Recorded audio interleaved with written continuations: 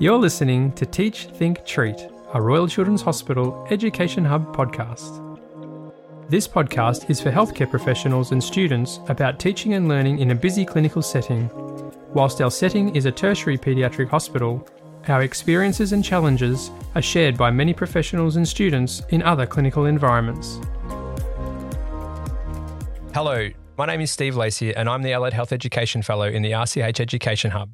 I also work as the tutor radiographer in the Medical Imaging Department of the Royal Children's Hospital. Now, whether we like it or not, social media is a big part of everyone's life. And the amount of content that we can find on there is staggering, and there are literally billions of us using it. You have some people that don't post a lot of information and tend just to watch, whilst others post heaps, giving us an insight into their lives. But it doesn't always have to be that way.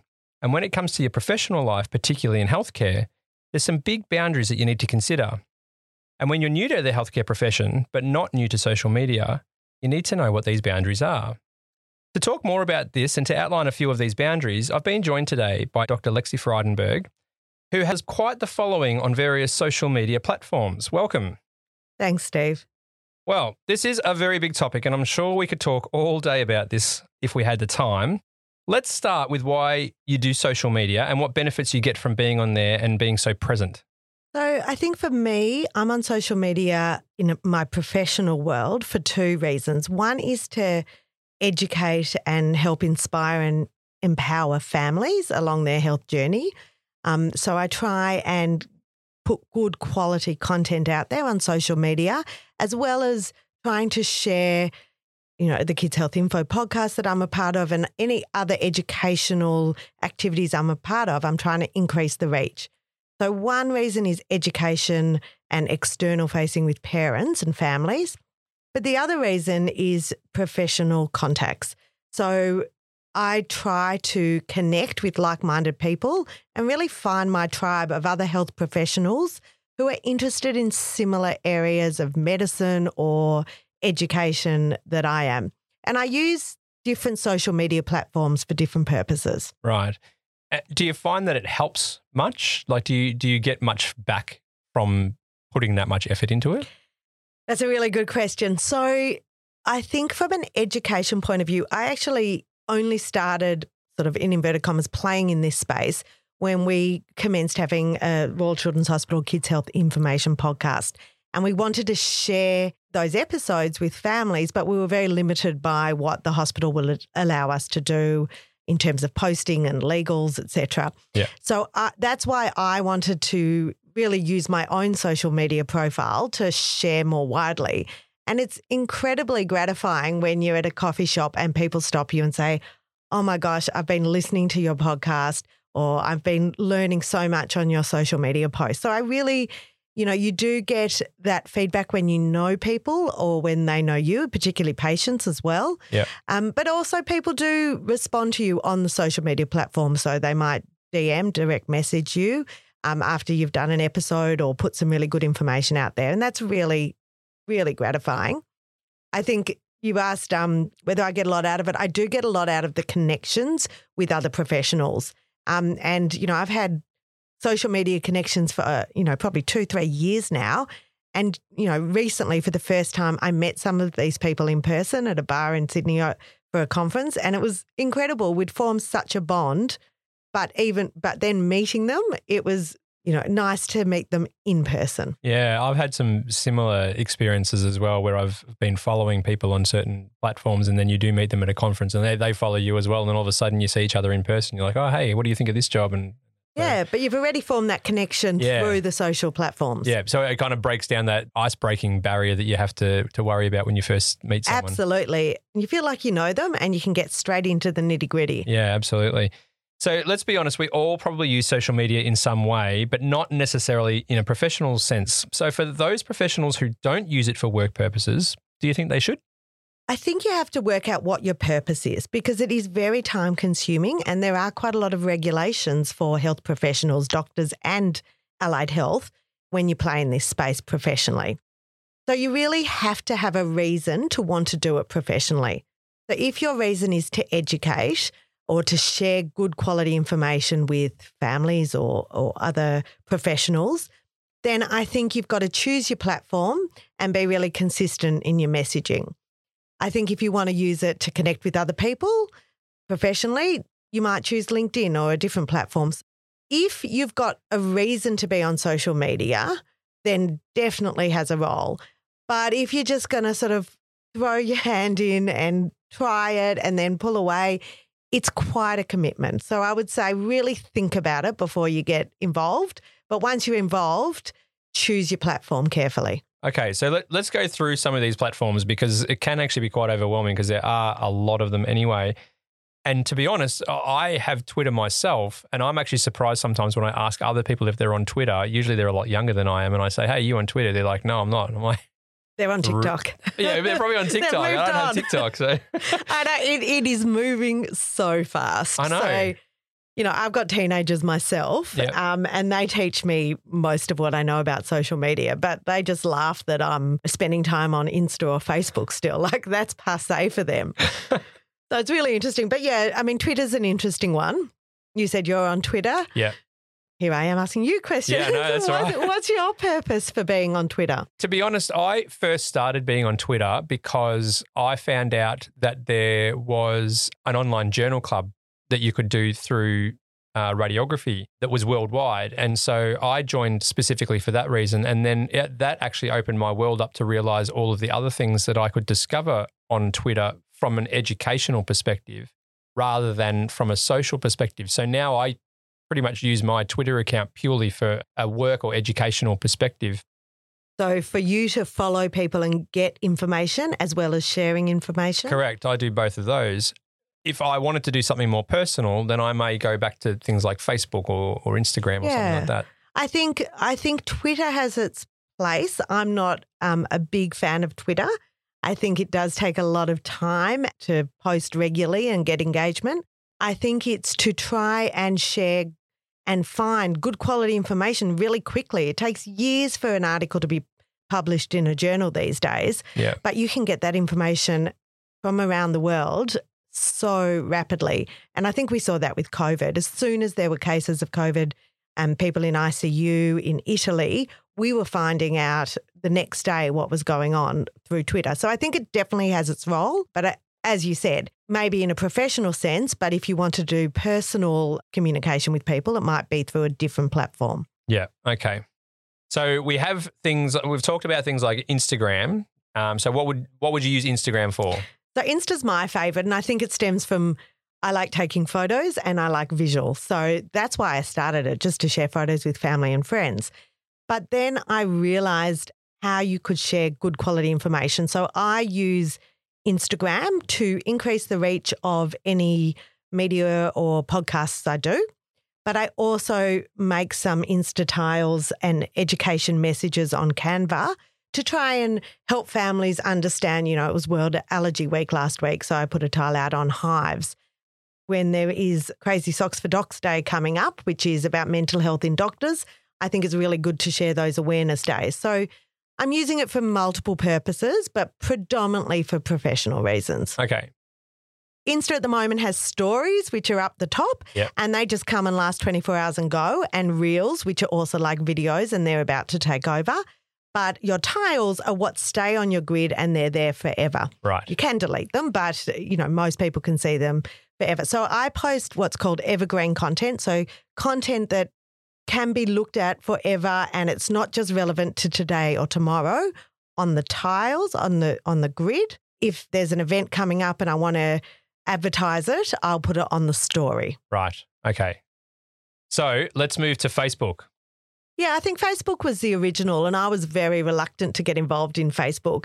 But Facebook and Instagram are linked. So you can actually repurpose your content and not have to keep creating new content very easily for many of the platforms, particularly for Instagram and Facebook.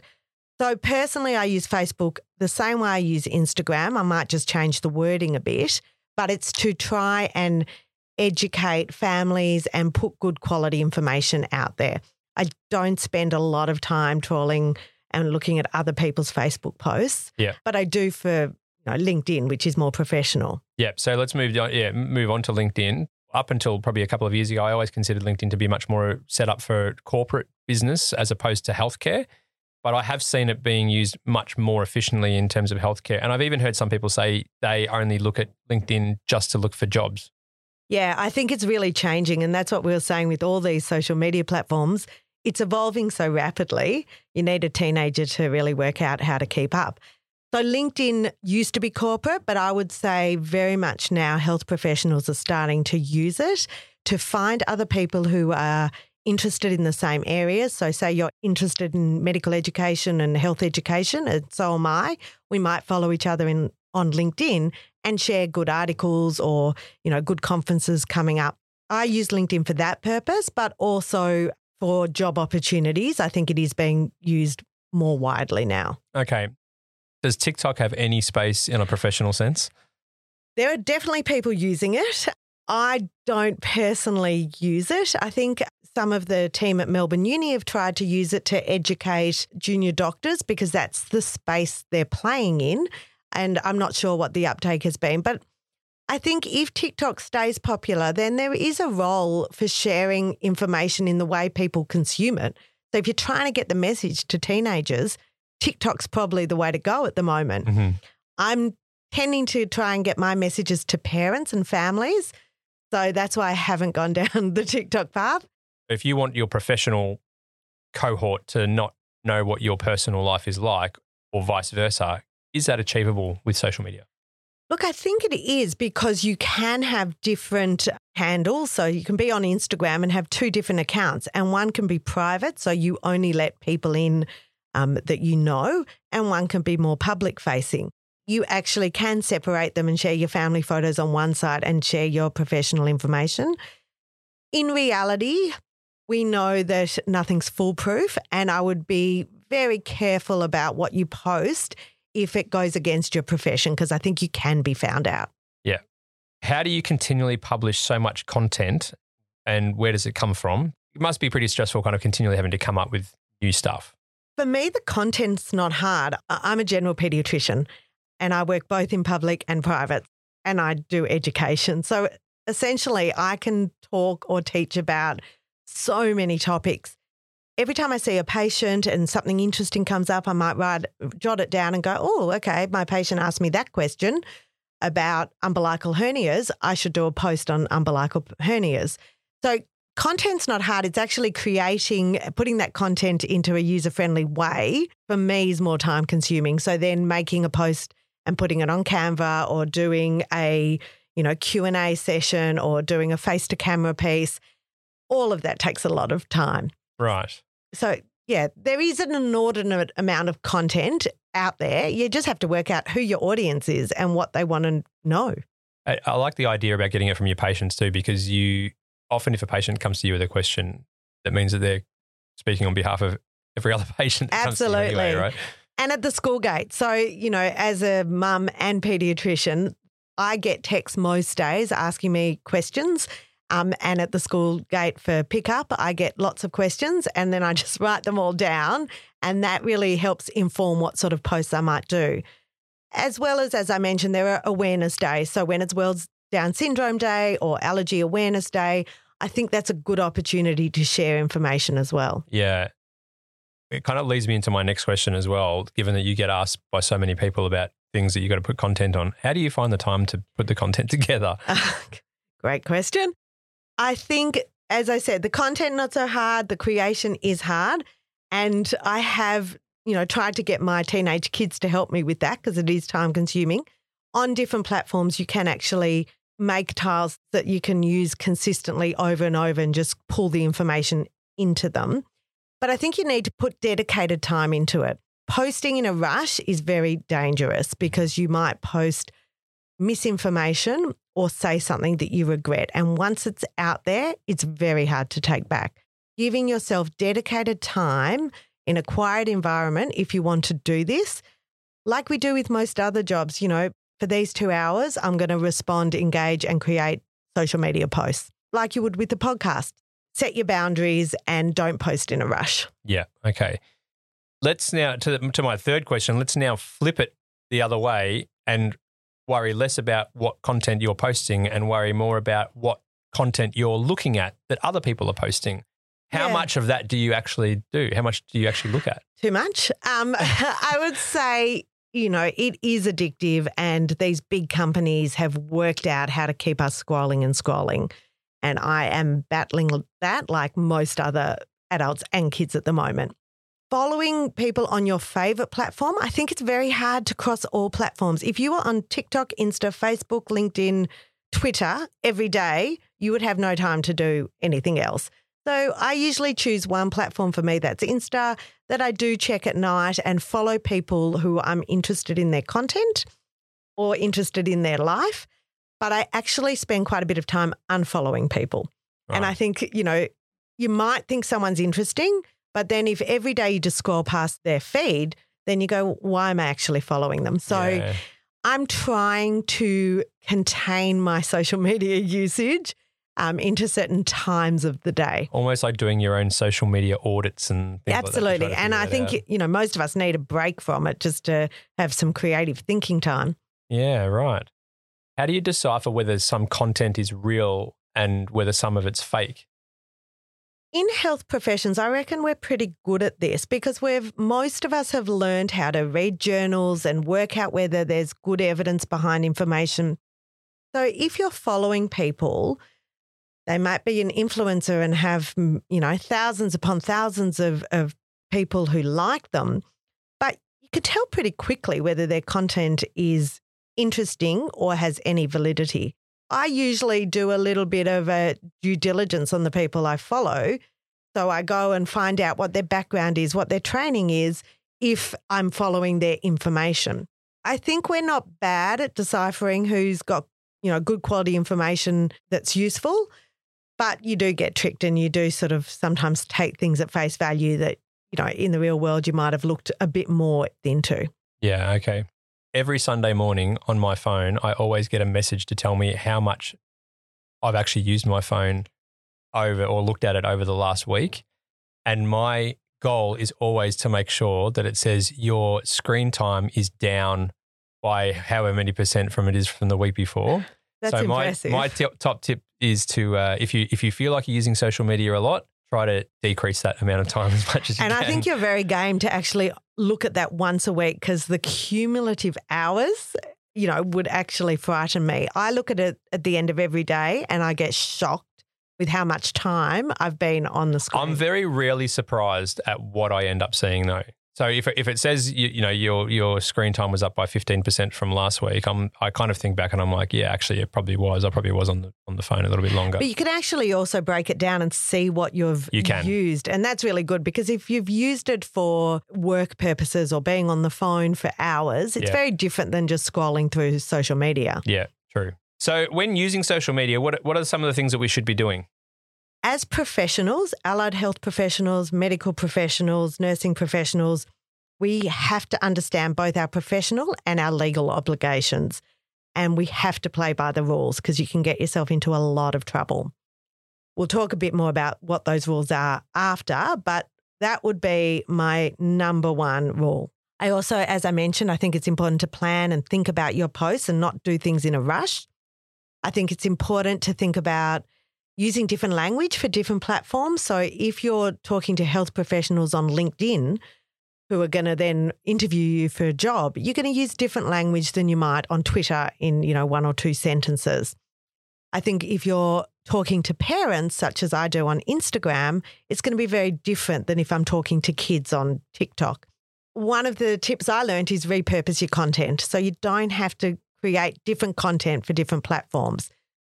It's also really important to remember if, as health professionals, we're using patients or patient stories, even if we're de-identifying it, you have to be really careful and obtain and document consent because that's where a lot of the issues come into play. I tend to use stock images or make my own children be in a video or in an image. You've just got to be really careful with patients because even though they might be happy now, in 10 years' time, that teenager might not be happy and you've got to pull out that consent. The same could be said for your children as well, though, couldn't it? Oh, absolutely. I tend not to post them really, but if they agree to make a video at the hospital for me, then I ask their permission if I can repost it on a social media platform as well. always remember what you put on there is there indefinitely. Yep. And even though you might try and get rid of it, someone might have screenshotted it and might share it on a different platform, and it's really hard. Retweeted, it's really hard to remove.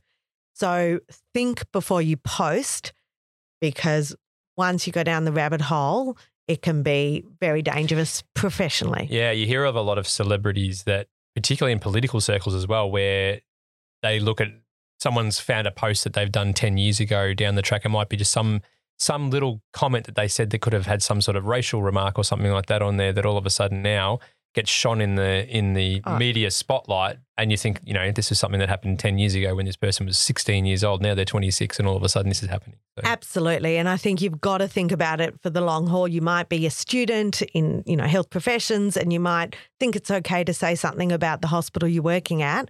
But in 10 years, when you're trying to get a job at that hospital and you've actually said something a bit aggressive or a bit derogatory about one of the staff, it'll come back to haunt you. Yeah. And what about the things that we shouldn't be doing? Try not to be personal about staff or other people you work with. Try not to put down the hospital or your place of work on social media. Try not to get too emotional. I know particularly why I don't like Twitter. People get angry and they get emotional and they start fighting each other. I'm not sure that anyone's getting anything out of it. So I try not to engage in any banter. If there is something that's an offensive post or negative, say we did a podcast episode about vaping, we got quite a lot of negative comments because there is the tobacco industry, and we just didn't engage, because once you start engaging, it's just too easy for us to get emotional about it, and it's not the right forum. Just think, respect the people you're talking to, and think, if my director of my department saw this or heard this, would they be okay with it? And if you say yes, then it's probably okay. But if you think someone in your department or your hospital would see this and think differently of you, don't do it. Just stop yourself. Yeah. So there's definitely legalities around the use of social media for professionals. Can you just outline a few of what these might be? There is a health practitioner regulation national law. And so all health practitioners have to abide by that. And we can put a link in the show notes to that. Each health profession, so medicine, nursing, radiography, I'm sure, would have a code of conduct. Yep. And it's an ethical and professional code of conduct. And you do have to get familiar with that. So for medicine, it's the Medical Board of Australia. And it's important to read that. And it's a lot about what we talked about professionalism and how you relate to people, etc. Then there's also the advertising board. APRA has guidelines for advertising regulated health services, and they also apply in social media as they do if you're trying to advertise, which you're not allowed to do, a private practice in medicine. Each hospital will have their own social media policy or code of conduct. So RCH has one. It's readily available on the intranet. It's worth reading before you start playing in this space professionally. Yeah, absolutely. So if you do work at the Children's Hospital and you're listening to this, then become very familiar with the social media policy that the hospital has. Most other hospitals, if not all of them, will also have another one as well. So make sure you check out your organisation's media policy. The APRA Code of Conduct surrounding the use of social media is available on their website, so you can have a look at that too. Now, it's probably going to state the obvious, but why? Why do we have such strict rules? As most of us who work here at the Royal Children's or in other health professions, the community do trust health professionals across the board. And I think it's important that we uphold that trust. I think we have a responsibility to behave ethically.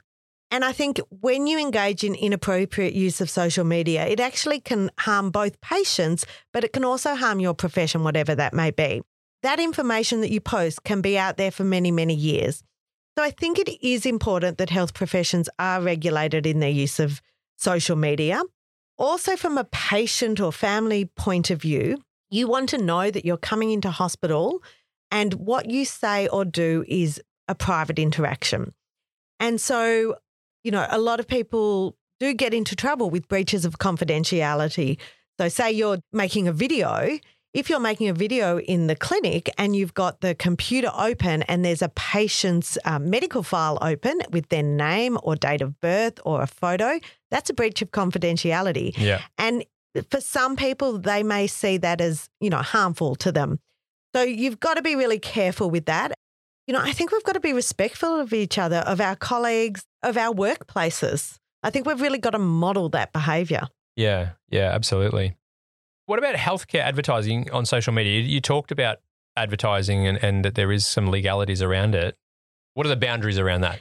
Particularly in the medical profession, you're not allowed to advertise yourself and you're not allowed to put testimonials out there for people, whereas in America, that's just part and parcel of what they do. So you have to be very clear what you are and not allowed to do in terms of advertising a practice.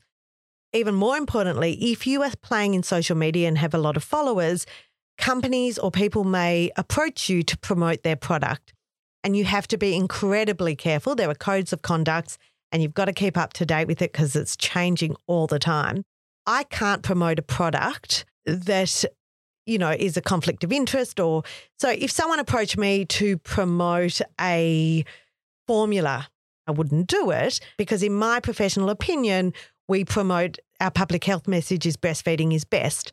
Yep. So I think you've just got to be very, very careful if you are getting paid for advertising and you've got to look at the code and follow it religiously. Yeah, absolutely. And get legal advice. Yeah. Let's say one of our listeners wants to start using social media now for work purposes. Where do you suggest they start? I would love more health professionals and really people who have good quality information to be out there on social media because there are so many influencers with very little information that we want more what we call influential experts. So I would say give it a go, but start small. Choose your favourite platform, work out what your purpose is, choose who your audience is, post once a week or twice a week to put a post out there. And then every few weeks, review your posts and think, okay, is there a purpose to this? What's my audience looking like? And try and get some feedback. Then once you've chosen your favourite platform, you might expand to other platforms.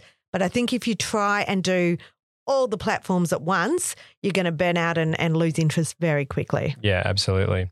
A controversial question. Do you think it's ethical for an employer to Google or look through the social media of an applicant for a job? Or let's say, for example, you're about to have a student come out on clinical placement. Really good question. And I'm not even sure of the legalities, but I know everyone does it. So I would say that assume that whatever you've put out there on social media will be used in your next job interview, not necessarily in health professions, in any profession. I know job interview panels outside of the hospital system are sitting there with all their panellists having the interviewee social media profile open. And so when there's a drunken picture with a friend, they do take it into account. Right. So be very careful. Any last minute tips for social media users? Enjoy it. Do it if it's fun. But, if you're starting to go down the rabbit hole and you're not enjoying it, just pull back. Get a feel for it, but don't feel obliged. It should be meaningful and you've got to get something out of it as well. So if you're going to put in the time, you want to have a purpose. Yeah, absolutely. So if you're new to professional social media and you want to get started, please look at your organisation's social media policy and become familiar with the legal requirements. And if you're not on social media, the question really needs to be, well, why not? Thanks again. Thanks for having me. No problem. Thanks for listening to Teach, Think, Treat, part of the Royal Children's Hospital Education Hub podcast series. If you'd like to hear more of our podcasts, check out our other podcast show, Conversation with the Experts, where professionals from the Melbourne Children's Campus provide advice and insights, tips and tricks, and discuss latest research findings on a range of topics.